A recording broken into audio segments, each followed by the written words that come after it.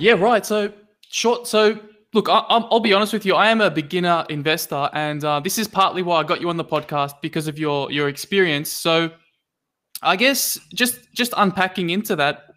Do you mind just I wouldn't mind like giving a bit of an educational lesson Yeah, to the people. Yeah. absolutely. So what we do at Seven Investing is long-term investing. We are not looking at, is this stock going to move up tomorrow? Because anyone who tells you that is lying to you. Like if somebody says, geez, every time this company reports good earnings, its numbers go up. Well, that might not be true. We just saw that with Apple. Apple had a blowout quarter and numbers went down. We've seen a lot of really strong companies report good numbers, especially in the retail space, because they're basically saying, yeah, the numbers are good, but we don't know what next year is going to look like for good reason. We're coming out of a pandemic. So what we really Yeah. do is we look at a company. What is the fundamentals? What are their goals? Where are they going? And can they realistically get there? So if you sit down and you look at, let's use Apple because it's a really obvious example. Yeah. They're a $2 trillion company. Now, could you make the argument that there's not that much growth ahead for Apple? You could. If you look at Apple and say, but healthcare is $1 trillion opportunity, and I think they're going to get it, then you could go, wow, there's room for Apple to be much higher than it is. So Yeah. that's sort of how we analyze a company. We're not looking at, the short term, like, do people care today? So like people ask me all the time, like, oh, like, I'm bullish on Disney because the Disneyland's reopening. Well, I'm bullish on Disney because of Disney Plus and the fact that they own the top tier family vacation brand. It doesn't matter that 6 weeks from now, Disneyland's going to open at 25% capacity for only California residents. You really Yeah. have to look at the long picture. And right now, that means getting rid of the noise. Like all of these people who are chasing these massive returns, like GameStop's not a good company because it's popular on Reddit. And you could have made an argument. You could make a light bullish argument for GameStop making a turnaround. They have good management. They have some money in the bank. But that's a turnaround where like maybe the stock should be worth double where it was a few months ago, not Yeah.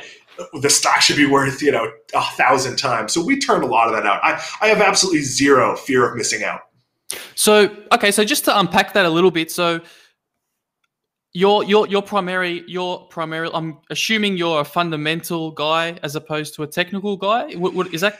Yeah, so I'm a homework guy, which and Homework. so are Yeah. so are all of us at Seven Investing. And Yeah. just to give you an overview, so my name is Dan Kline. I am one of the about to be seven advisors. There's six of us now at Seven Investing, and what we do is we each give our members our top conviction stock pick each month.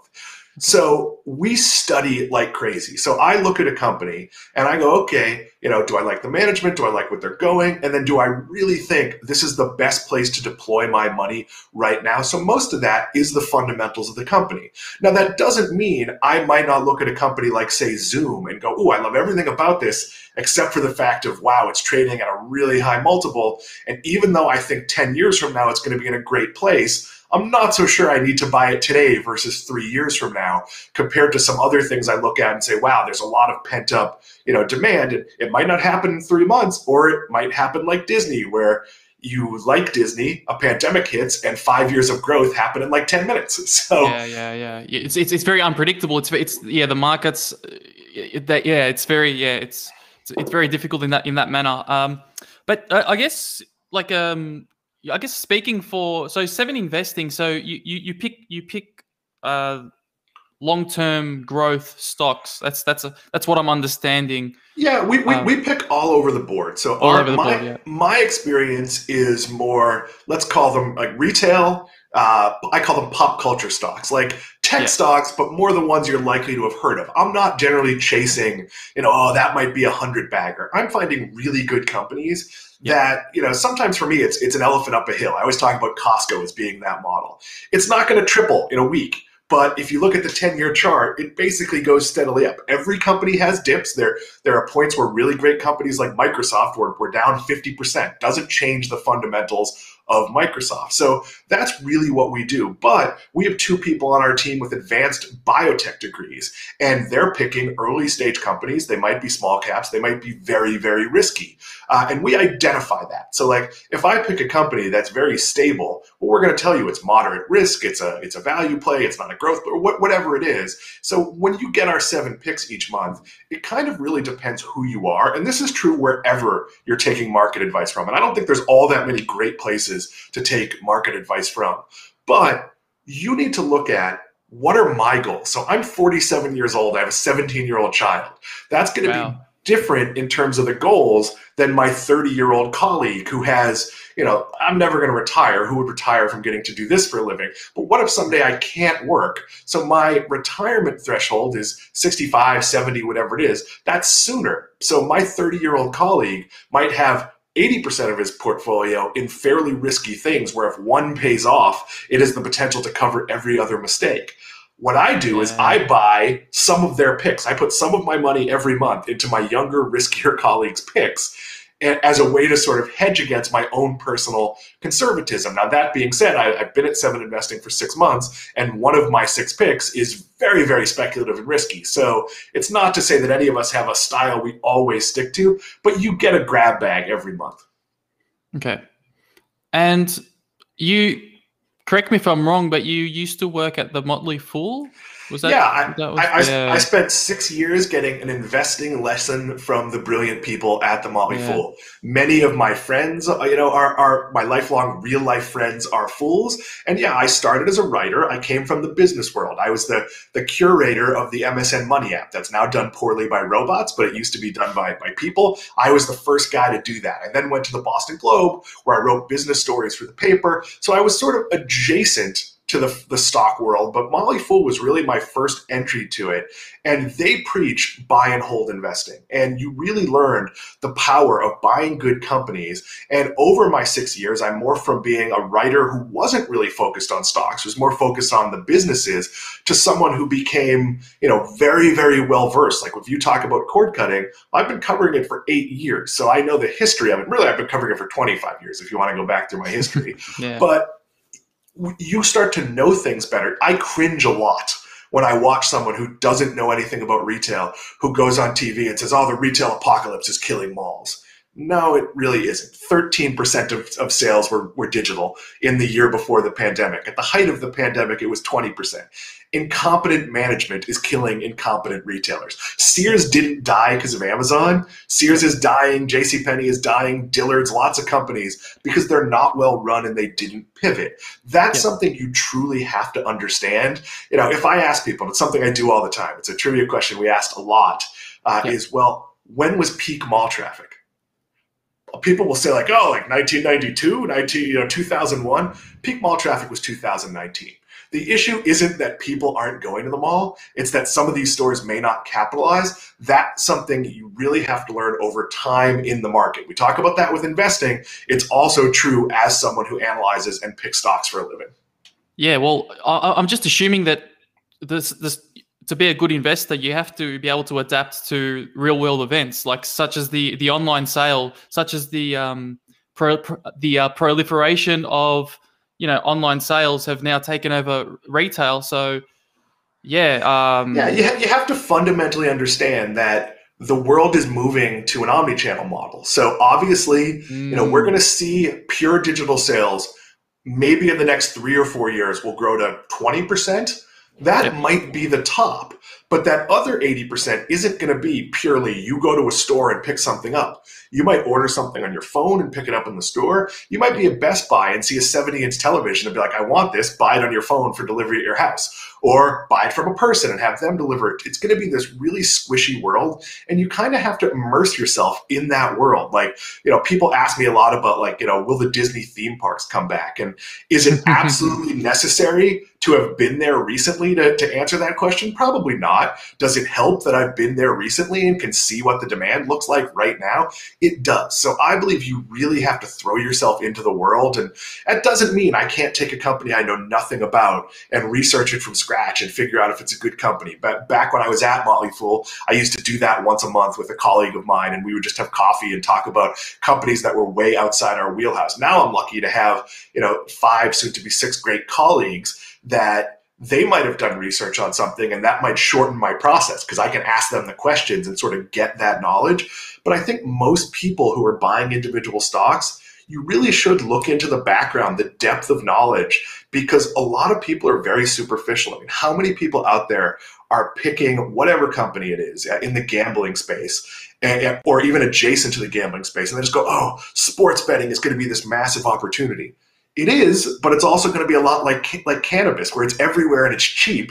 And it's not necessarily going to mean that DraftKings or Fubo or any of these companies that are going to have gambling as part of their platform, they're not necessarily going to be major successes, because it might become a commodity where you turn on ESPN or Fox Sports or any place there's sports, and there's just going to be 17 different layers of gambling. You kind of have to understand that to not get swept up into the easy narrative. How many people invested in cannabis who didn't understand that it's really easy to grow cannabis, and that's never going to be the business that makes money? It's always going to be the branding or the marketing or the pick and shovel place. Yeah, I'm definitely guilty of investing in cannabis stocks, but look, I think I just want to kind of unpack it a little bit and kind of bring it back to the investor's mindset. I know this is not any financial advice. I don't want to give any financial advice, but I mean I want to leverage off your experience.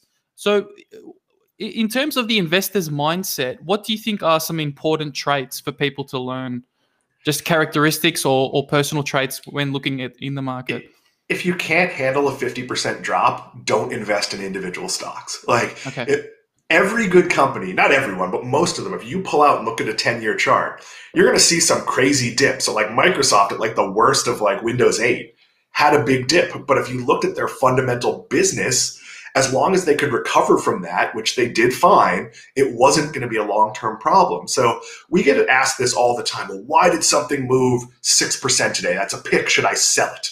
Yeah. And a lot of times the answer is, I don't know. Like you look at it and, you want to Google and make sure like the CEO didn't die or that like some disaster didn't happen. But for the most part, short-term news doesn't matter. And that's often true of positive news. So when I watch a conference call, what I follow from quarter to quarter isn't the results necessarily. It's what did this company tell me was going to happen?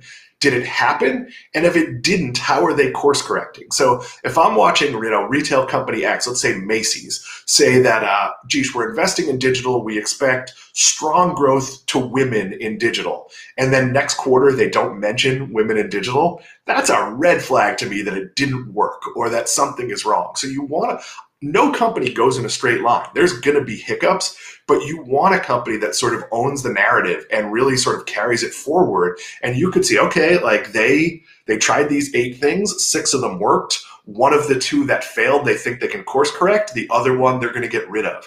And I tend to put a lot of faith in management that's very, very transparent. Are there any case examples that you can share just for people to research, or like, I know it's not financial advice, but just to kind of get my own head around just like a good case example. Like I know you mentioned Disney, so I'm assuming that. Yeah. So Disney is obviously a stock everybody knows. And, everybody knows, yeah.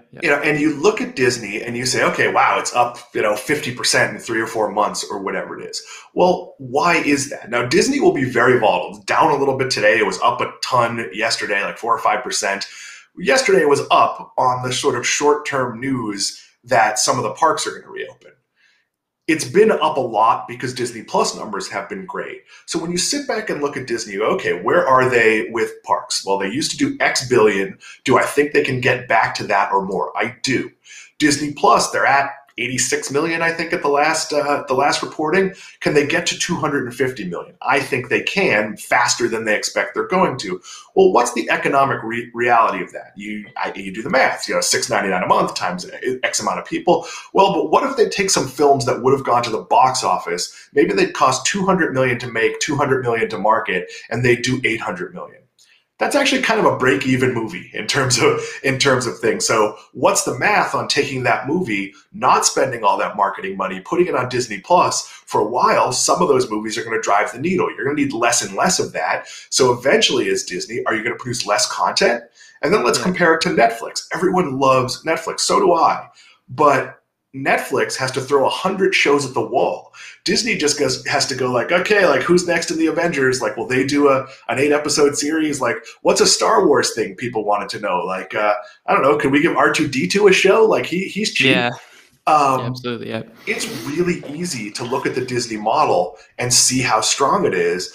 And I tend to, in a case like Disney where the upside is just so massive, I don't worry about the short term. Yeah, they're going to lose $2 billion because the box office wasn't open in the past year. Did they make most of that or all of that up in Disney Plus? Probably.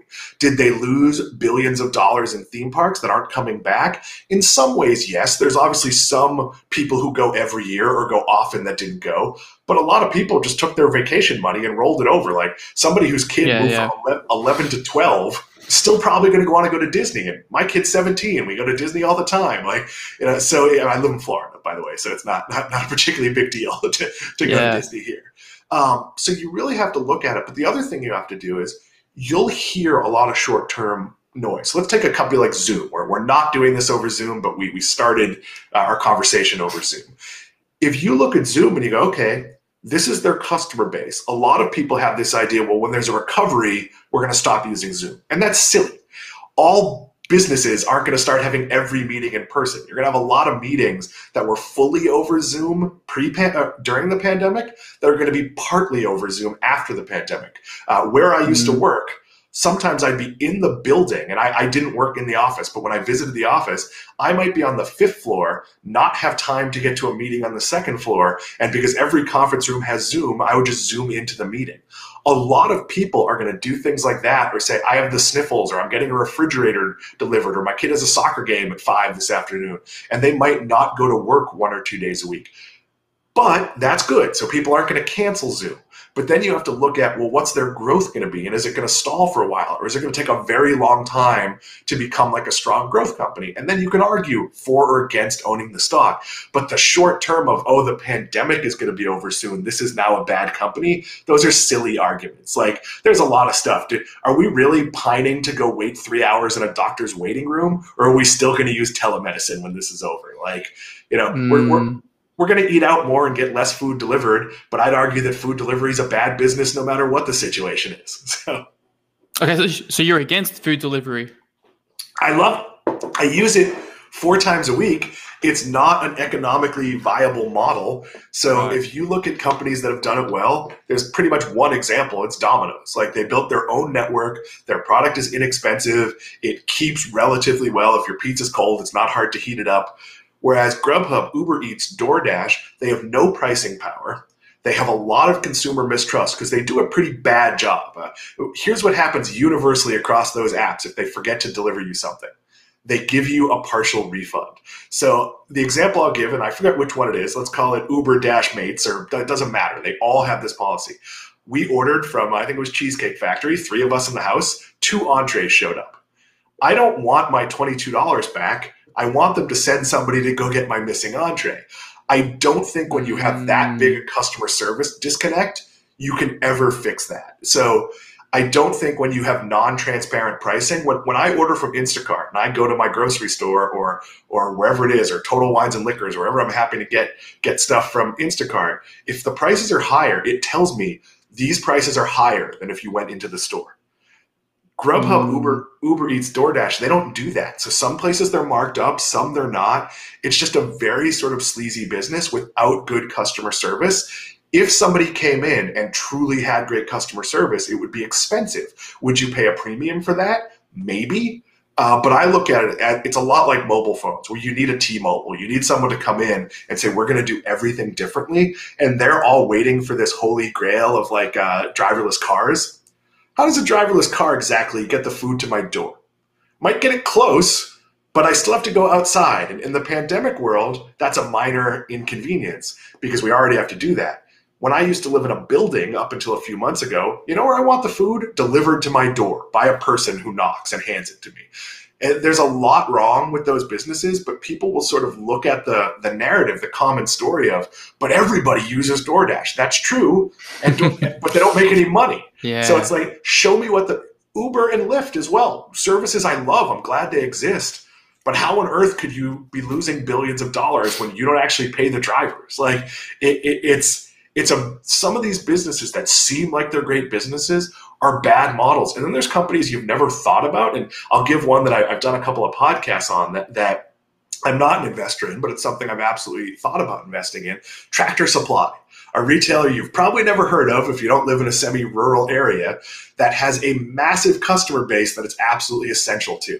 Again, not one you've thought of, not one you've heard of, but one that has real potential. So that's why you need people like me who spend 10, 12 hours a day or whatever it is, researching things. Yeah. Wow. I guess I'm kind of finding a bit of a theme here, like being a consumer. It's actually a doorway to becoming a good investor because, well, yes and no, but I mean, like as you said, you're very aware of all the pitfalls of all the food delivery services, and that kind of serves as a foundation to make your analysis, which I found quite interesting. Yeah. So it's a big part of my process. It's not look, I own some shares of companies that are not products I use, but I do think the average first-time investor who really wants to research a stock, a great place to start is what are the essentials in your life? And if you're like, you know what? Right. I use an iPhone and I go to Starbucks every day. Well, if you start reading the fundamentals of those companies, you go, okay, Apple's a really strong company that's moving more and more of its revenue into service areas, which makes it less dependent on the iPhone in some ways. Starbucks has a massive growth opportunity in China, has a massive growth opportunity at retail with its Nestle partnership. Okay, those are those companies that are really important to me that are great investments. But then you might look at, maybe you use a Keurig every day to make your coffee. And you look at, I don't even know are they Keurig Dr. Pepper now? They've changed names so many times in going public and going unpublic. And you might look at their business and go, ooh, there's a lot of backlash. They don't make that money per pod. The coffee's not that good. And yeah, it seems great. They're also tied to Dr. Pepper, which is the fourth-rate brand. And then you might go, okay, I love this product, but it's not one I want to invest in. There's a lot of things that I love the product, and then Dunkin' Donuts, which is no longer publicly traded, but when it was like, okay, I enjoy the product. I like getting a coffee at Dunkin' Donuts from time to time. But then when I looked at sort of their model and the lack of franchise models are often good. But Dunkin' Donuts didn't do a great job in making sure you had the same experience from restaurant to restaurant. So it's one that I might have liked, but when I started digging into it, maybe I would have chosen, in fact, I did choose to stay away. That can be true of even obscure things. I'm not wearing glasses at the moment. Like, where did you buy your glasses? Who owns that? Who sold you a car? Well, Carvana is one. I absolutely love the product, but it's too easy to duplicate. Good customer service, fair prices on used cars. Yeah. Now you have Vroom, which is a Carvana copycat. So I love Carvana as a customer. I probably don't want to own it as a stock because it's just not that hard to do what they're doing. Yeah, absolutely. Yeah. Okay. How did you get into investing? How did you get into stocks? Yeah, so it was a weird, slow journey. When I worked at Microsoft, I had a boss who was just super into stocks. He was on the West Coast, and he would call me first thing in the morning. And that was not normal because Microsoft is kind of a two-tiered structure. They have their employees, their FTEs, and they have what I was like a permanent contractor. So right. Your job's pretty secure, but you don't have all the benefits. And it's pretty rare for a top level, like a vice president level manager, to interact much with the contractor. But my boss would wake up and he was so excited by what was going on. He'd call and he'd have all these ideas for what I should put on the site. So by force, I just started having to watch like Bloomberg 8 hours a day, which is like kind of the most neutral finance. They're not screaming and yelling like CNBC is. And then I really started reading and learning it. And then when I went to Boston Globe, I started knowing more and more about it, doing more original reporting, picking stories on the Boston.com business page. And then when I went to Motley Fool, I was actually hired for a project that was to expand Motley Fool beyond stocks. It doesn't exist anymore. It was a section called the business. And the idea was I'd write about companies, and that would inform you about sort of their stock, but I wouldn't be making stock analysis. I wouldn't be saying this is happening and that means the stock's going to go up. It would be more like this is happening and I think that's a positive. And that slowly morphed into getting more and more confident. And then for the past 2 years, I pre-joining Seven Investing, I did a lot of appearances on Market Foolery and Industry Focus and pretty much all of the Motley Fool podcasts. And I worked a lot with a colleague, an amazing investor named Emily Flippin, and we started doing shows together. And she started saying, "Why don't you work on one of the investing services? You clearly can do this." And that was the first person in that ecosphere who said, like, "Yeah, just because you don't think of yourself as a stock analyst, you're a stock analyst. Like that's what you're doing. You're just not." And really, my boss now, Simon Erickson at Seven Investing, our CEO and founder, he saw that same thing. And when the company started, he had asked me, and I waited about 6 months to join. And that wasn't because I didn't believe in the company. It was because at the time, I'd always wanted to do broadcasting. And Motley Fool had started doing Motley Fool Live, which was a 10-hour-a-day television service. And I was getting to host, up to 4 hours a day of live television, which to me was like kind of my dream come true. And it was also an amazing learning experience because when I went over to Seven Investing, where we do Seven Investing Now, a live show Monday, Wednesday, Friday at noon Eastern, I all of a sudden had 1,000 hours of recent live hosting experience, and the ability to sort of, I'd always been in broadcasting, but I really was like a razor's edge ready to go. So it's all a journey. A lot of people ask how to get into it. The first part is doing your homework. And every teacher I ever had who I never handed homework in for would find this hysterical. But a lot of my day is spent reading.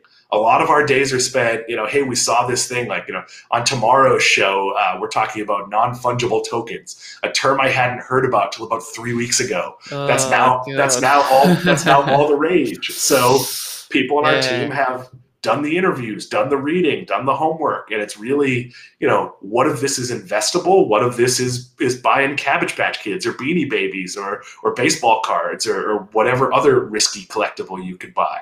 So for me, sorry to jump in. So for those that aren't aware of NFTs, what are NFTs? So I am by no means the expert on this. I am merely the host in this particular instance. But an NFT is a one-of-a-kind digital asset. So the joke I made on our Slack today was we were discussing them is anything could be an NFT. So let's say I get a famous person. And the example I had was Mr. T. Mr. T is famous for saying, "I pity the fool." But what if I got Mr. T to do a video where he did other people's catchphrases? So I could get Mr. T to do Urkel's catchphrase, sell that as a one-of-a-kind thing. I sign a contract with Mr. T that he's never allowed to do that again, on video, and I sell it to you for $150,000. Is it worth $150,000? It's art. It isn't, but it's trades like art. So if you think there's value to it, so the NBA has been selling highlights as NFTs, meaning there was this amazing dunk and I am the only person who owns this video of it. And I'm not sure how that works with broadcast partners or rights, but I could create an actual work of art. I could create a digital painting and sell that to you as an NFT.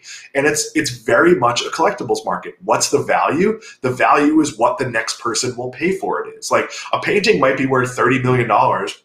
And then it comes out a week later that the artist was just copying his work from someone else, and all of a sudden your painting's worth nothing. And that can happen with NFTs. That certainly has happened in the collectibles market. I spent 2 years running a giant toy store, and we had a baseball card section.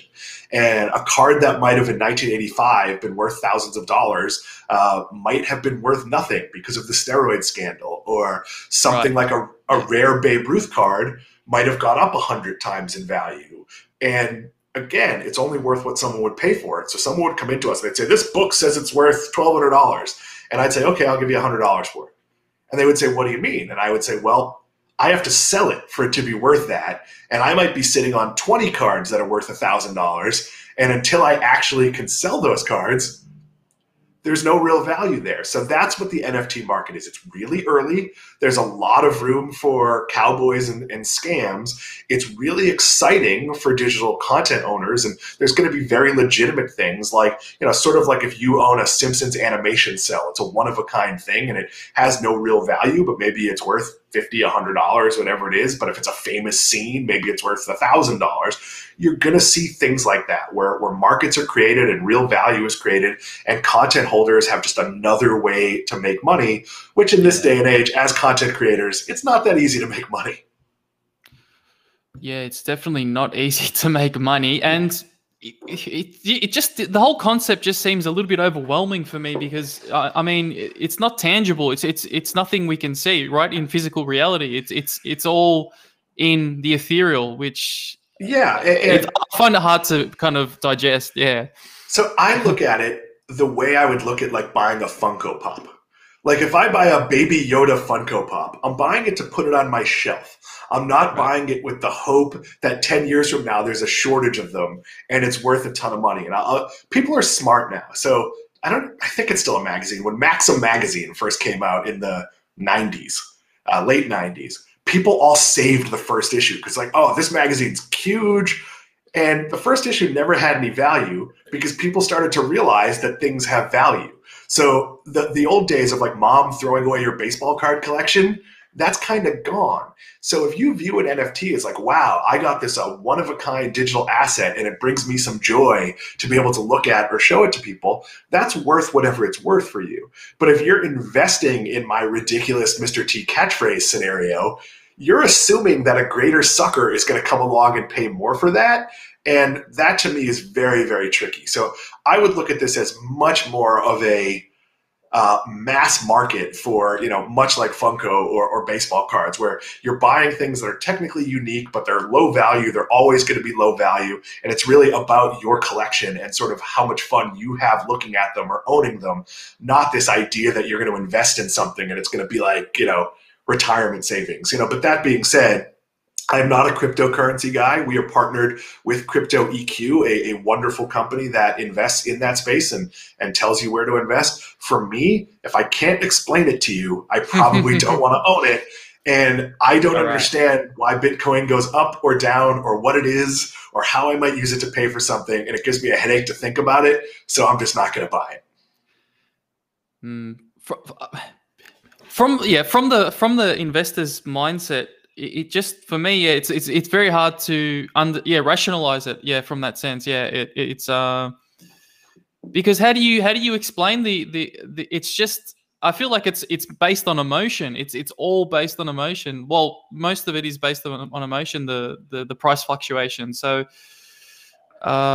Collectibles have always been based on emotion. And look, I have a card my brother gave me. He worked at the NFL Players Association, and it's a little piece of a used game-worn Tom Brady shirt. And at various points, I've seen similar things worth selling on eBay, and who knows if they're sold for over $1,000.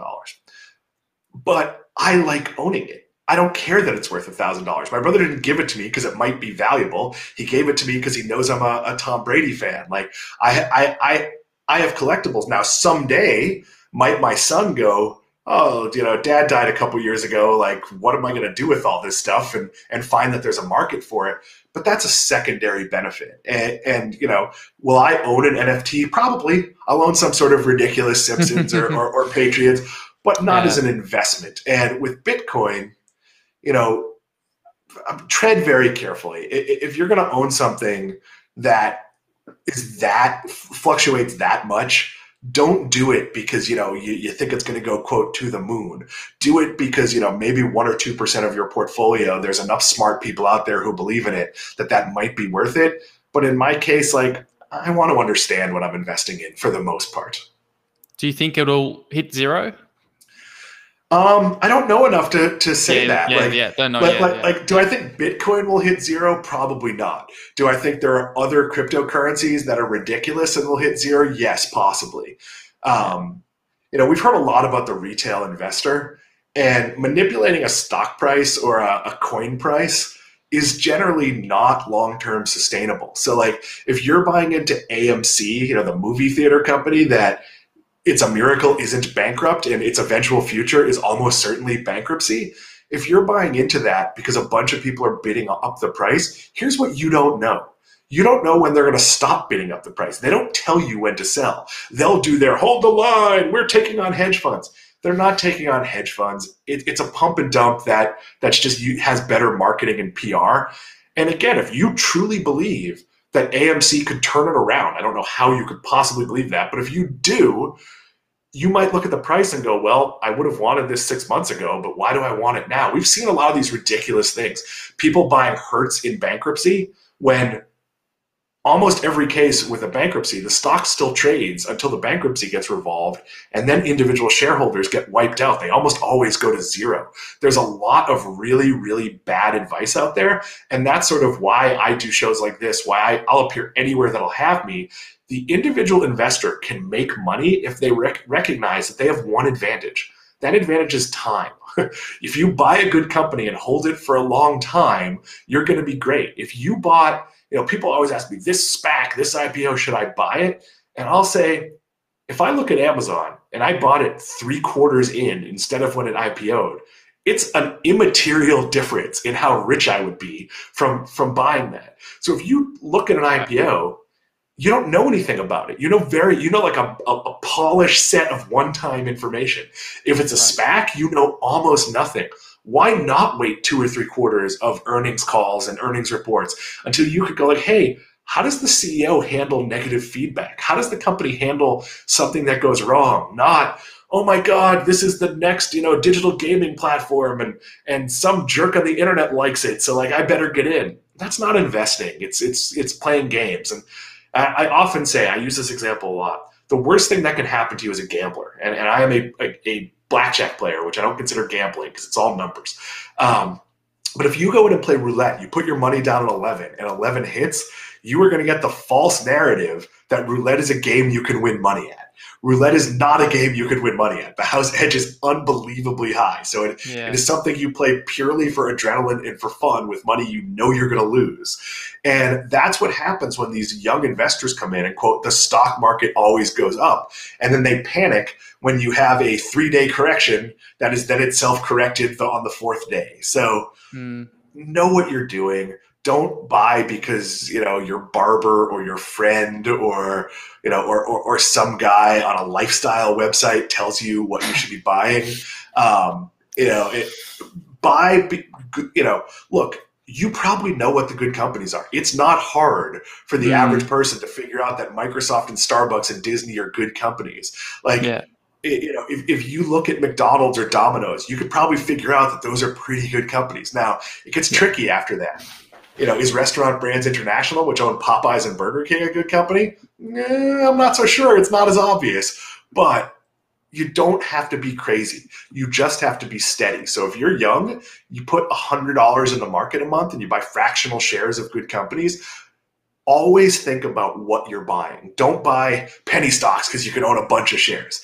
Buying penny stocks is like buying $2 wine. Is there occasionally $2 wine that's good? It's technically possible, but I can only think of like 3 or 4 cases of true penny stocks that became successful, much more valuable businesses. Yeah. You don't need it. It's exhausting. I have to look at my portfolio every day because it's my job. If it wasn't, I'd look at my portfolio once a quarter. Like it's not relevant. Nothing big changed at Costco or Disney in the last, month. Yeah. I'm really understanding the theme that it's very difficult to become rich overnight. This is definitely a long-term game, and I think I fall victim to this trap. I'm a young investor, and I'm always the carrot is always dangling in front of me, to make quick earnings. But I know that it's just a pitfall. It's not a good mindset to be in. Yeah. Historically, the data shows the more you trade, the more you lose. So, 97% of day traders lose money. Of the other 3%, the vast majority of them just break even after the various tax costs and other things associated. So yeah, if you have a lot of money, you could subscribe to, Jim Cramer's newsletter that tells you 10 moves to make every day. You have to have money, and you also have to not work because you have to make the moves at the right time. So for most of us, like, people ask us all the time, hey, I see that your pick last month is up 6%. Is it still good to buy it? And we say we don't set price targets. We don't tell you. We'll tell you if something's got so high that we no longer consider it a buy, but that's never happened in our 1 year of it existing. So in general, we only issue a sell order if something massively fundamental has changed. The CEO quits and the new CEO is someone who we don't like on a historical basis, or Starbucks announces we're getting rid of coffee, we're becoming all Diet Coke all the time. Okay, well, that fundamentally changes my thesis. But even at Motley Fool, at their core, they analyzed all the trades they made across their core services. And one of the things they analyzed is if they never sold a single stock, they actually would have done better, even including selling the clear, obvious losers. So generally, buy and hold forever. And when I say forever, I mean buy until you and hold until you get to where you want it to go. So if part of the reason as a younger investor is you say 10 years from now, I want to buy a house or a vacation home or pay for college, when you get there, then you sell some stocks. Well, what do you sell? Maybe sell your losers. Maybe sell your companies that have sort of reached the end of the line and you think are going to be stagnant. I have one colleague that laments that he sold some Tesla for the down payment on his house. And I would argue you invested in the first place so you could buy your dream house. You have your dream house. It doesn't matter that Tesla has gone up after that. You achieved the goal you were trying to achieve. Yeah. I want to quickly touch on the idea of dollar cost averaging as well. Do you, are you yes or no? So yes, overall, it's definitely something my colleagues think about more than I do. Yeah. And for me, it's more about, as I'm investing every week or every other week, depending on when I decide I'm going to make some buys, I'm generally looking at either what's something I feel great about owning that I don't own, or what do I own that I could kind of get at a deal. So there have been a couple of things in the past few months that are picks of mine where I looked at it and went like, why is that stock down 30% today? Oh, there's no reason? Okay, I'm going to deploy some capital. I'm going to buy it. So do I track it out the way some of my colleagues do? I don't. I sort of just rely on my portfolio. I use TD Ameritrade, which is fine. There's no differences between most of them. Doesn't allow fractional shares, which is frustrating. But I'll look and see, okay, where am I on this stock? I'm up 69% since I've owned it. At one point, I was up 110%, and that's because I bought in more shares at a higher price. So I sort of mentally track it. I know some of my colleagues actually spreadsheet it and look for buy-in opportunities. For me, there's just too much great stuff out there. I'm not overly worried about it. Yeah. Okay. Well, I think I might end the show there, and it's been a pleasure speaking with you, Dan. And I guess how can people reach you? How can people, if there's anything you want to promote? Yeah, absolutely. So 7 Investing is 7investing.com. Our core service is 7 picks a month for $17, or you can pay $170 a year. That's 2 months for free. We also do 7 Investing Now, which is a live free show that we do on Monday, Wednesday, and Friday. You can get that pretty much anywhere on social media. You can go to our YouTube channel. You can follow us at 7 Investing on Twitter. You can follow me at Worst Ideas 7 on Twitter. I'm a fairly enjoyable follow.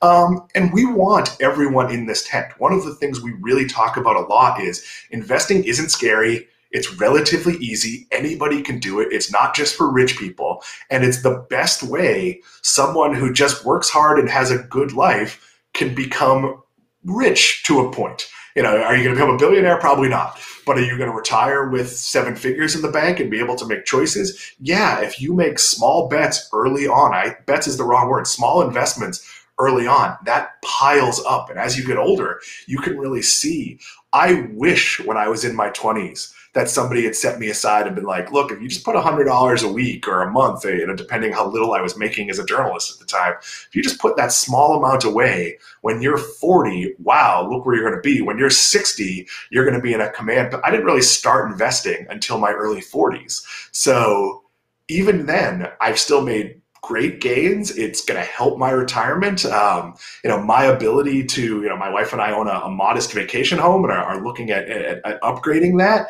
A lot of things in my life have been powered by investing. So we want more people to do that. We want the person who's made the day trade mistakes, because we've all made those mistakes, to really come and learn about buy and hold investing and sort of, make that fun. I understand it's not all that fun to buy Disney and hold it for 20 years. But you know what's fun? At the end of that 20 years, to be able to go to Disney whenever you want because you own a house that's near there. And that's sort of my personal, it didn't take 20 years, but that's my personal situation. Thank you for having me. Not a problem. All right. Well, thanks, guys. And